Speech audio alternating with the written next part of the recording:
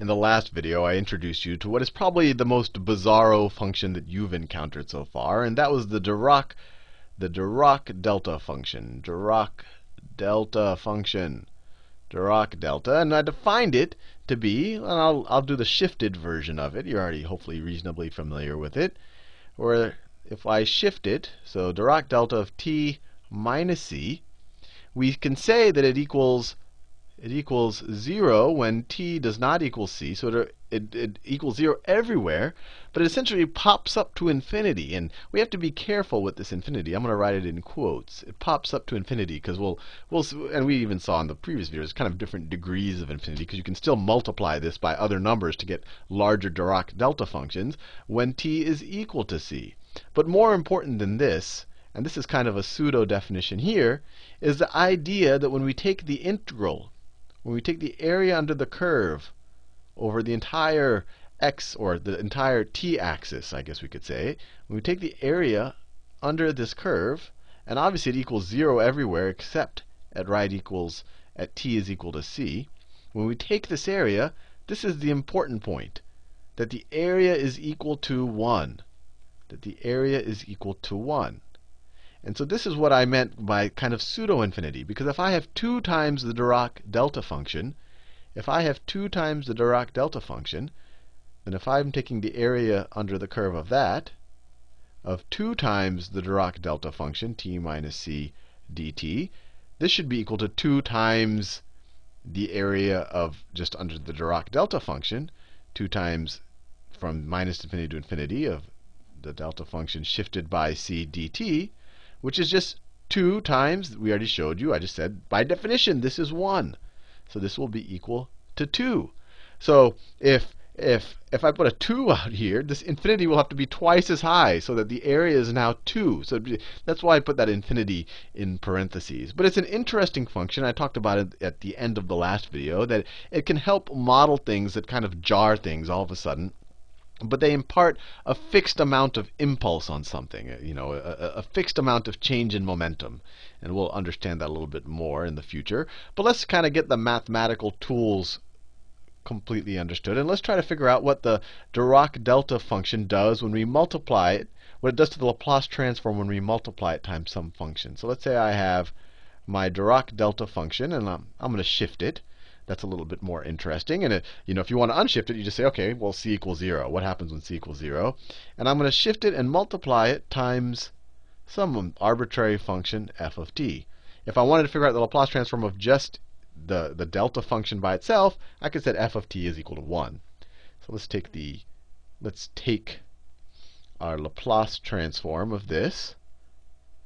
And we can just use the definition of the Laplace transform. So this is equal to the area from 0 to infinity underneath, or we could call it the integral from 0 to infinity, of e to the minus st, that's just part of the Laplace transform definition, times this thing, and I'll just write it in this order, times f of t times our Dirac delta function. Delta t minus c, and times dt. Now, here I'm going to make a little bit of an intuitive argument. A lot of the math we do is kind of, especially if you want to be very rigorous and formal, the Dirac delta function starts to break down a lot of tools that you might have not realized it would break down. But I think intuitively we can still work with it. So I'm going to solve this integral for you intuitively, and I think it'll make some sense. So let's draw this. Let me draw this, what we're trying to do. So let me draw what we're trying to take the integral of. And we only care from 0 to infinity, so I'll only do it from 0 to infinity. And I'll assume that c is greater than 0, that the delta function pops up someplace in the positive t-axis. So what is this first part going to look like? What is that going to look like? E to the minus st times f of t. I don't know. It's going to be some function. E to the minus st starts at 1 and drops down, but we're multiplying it times some arbitrary function. So I'll just draw it like this. Maybe it looks something like this.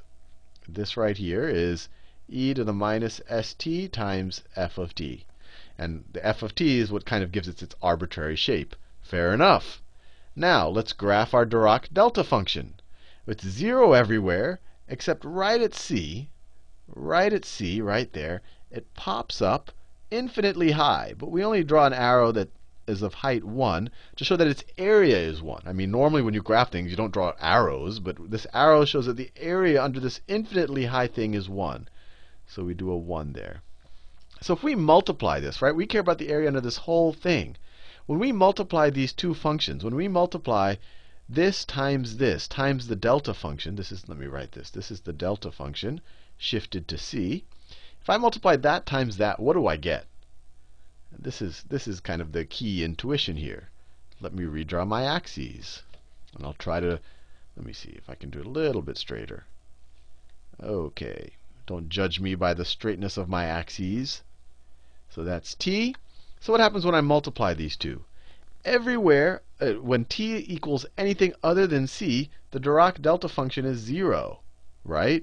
So it's 0 times anything. I don't care what this function is doing. It's going to be 0. So it's going to be 0 everywhere, except something interesting happens at t is equal to c. At t equals c, what's the value of the function? Well, it's going to be the value of the Dirac delta function. It's going to be the Dirac delta function times whatever height this is, right? This is going to be this point right here, or this right there. That point.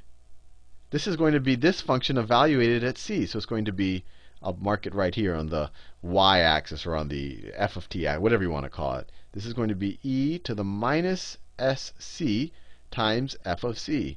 All I'm doing is I'm just evaluating this function at c. So that's the point right there. So if you take this point, which is just some number, it could be 5, 5 times this, you're just getting 5 times the Dirac delta function. Or in this case, it's not 5, it's this little more abstract thing. I could just draw it like this. When I multiply this thing times my little delta function there, I get this. The height, it's a delta function, but it's scaled now. It's scaled, so now my new thing is going to look like this. If I just multiply that times that, I essentially get e to the minus sc times f of c. This might look like some fancy function, but it's just a number when we consider it in terms of t. S, it'll become something when we go into the Laplace world, but if from t's point of view, it's just a constant. All of these are just constants, so this might as well just be 5. So it's this constant times my Dirac delta function times delta of t minus c. When I multiply that thing times that thing, all I'm left with is this thing. And this height is still going to be infinitely high, but it's infinitely high scaled in such a way that its area is going to be not 1, and I'll show it to you. So what's the integral of this thing? Right? Taking the integral of this thing from minus infinity to infinity, since this thing is this thing, it should be the same thing as taking the integral of this thing from minus infinity to infinity. So let's do that. Actually, we don't have to do from minus infinity. I said from 0 to infinity. So if we take from 0 to infinity, what I'm saying is taking this integral is equivalent to taking this integral.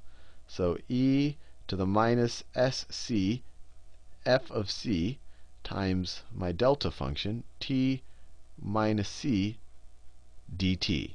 Now, this thing right here, let me make it very clear. I'm claiming that this is equivalent to this, because everywhere else, the delta function zeroes out this function, so we only care about this function, or e to the minus st f of t, when t is equal to c. And so that's why we were able to turn it into a constant.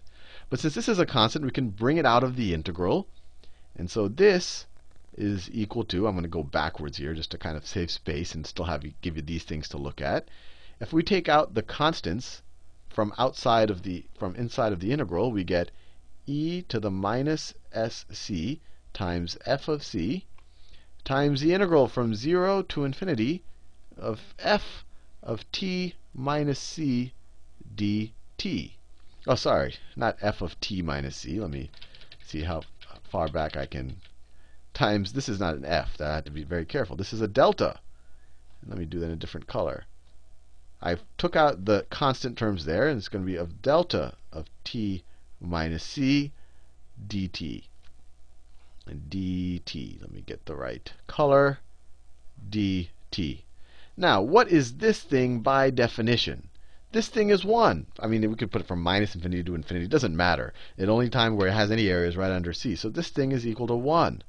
So this whole integral right there has been reduced to this right there, because this is just equal to 1. So the Laplace transform of our shifted delta function times some other function is equal to e to the minus sc times f of c. Let me write that again down here. Let me write it all at once. So the Laplace transform of our shifted delta function, t minus c, times some function f of t, it equals e to the minus c. Essentially, we're just evaluating e to the minus st evaluated at c. So e to the minus c s times f of c. We're essentially just evaluating these things at c. This is what it equals. So from this, we can get a lot of interesting things. What is the Laplace transform? Actually, what is the Laplace transform of just the plain vanilla delta function? Well, in this case, we have c is equal to 0, and f of t is equal to 1, right? It's just a constant term. So if we do that, then the Laplace transform of this thing is just going to be e to the minus 0 times s times 1, which is just equal to 1. So the Laplace transform of our delta function is 1, which is a nice, clean thing to find out. And then if we wanted to just figure out the Laplace transform of our shifted function, the Laplace transform of our shifted delta function, this is just a special case where f of t is equal to 1. Right? This is just f of, we could write it times 1, where f of t is equal to 1. So this is going to be equal to e to the minus cs times f of c, but f is just a constant, f is just 1 here, so times 1, or it's just e to the minus cs. So just like that, using a kind of a visual evaluation of the integral, we're able to figure out the Laplace transform for a bunch of different situations involving the Dirac delta function. Anyway, hopefully you found that reasonably useful.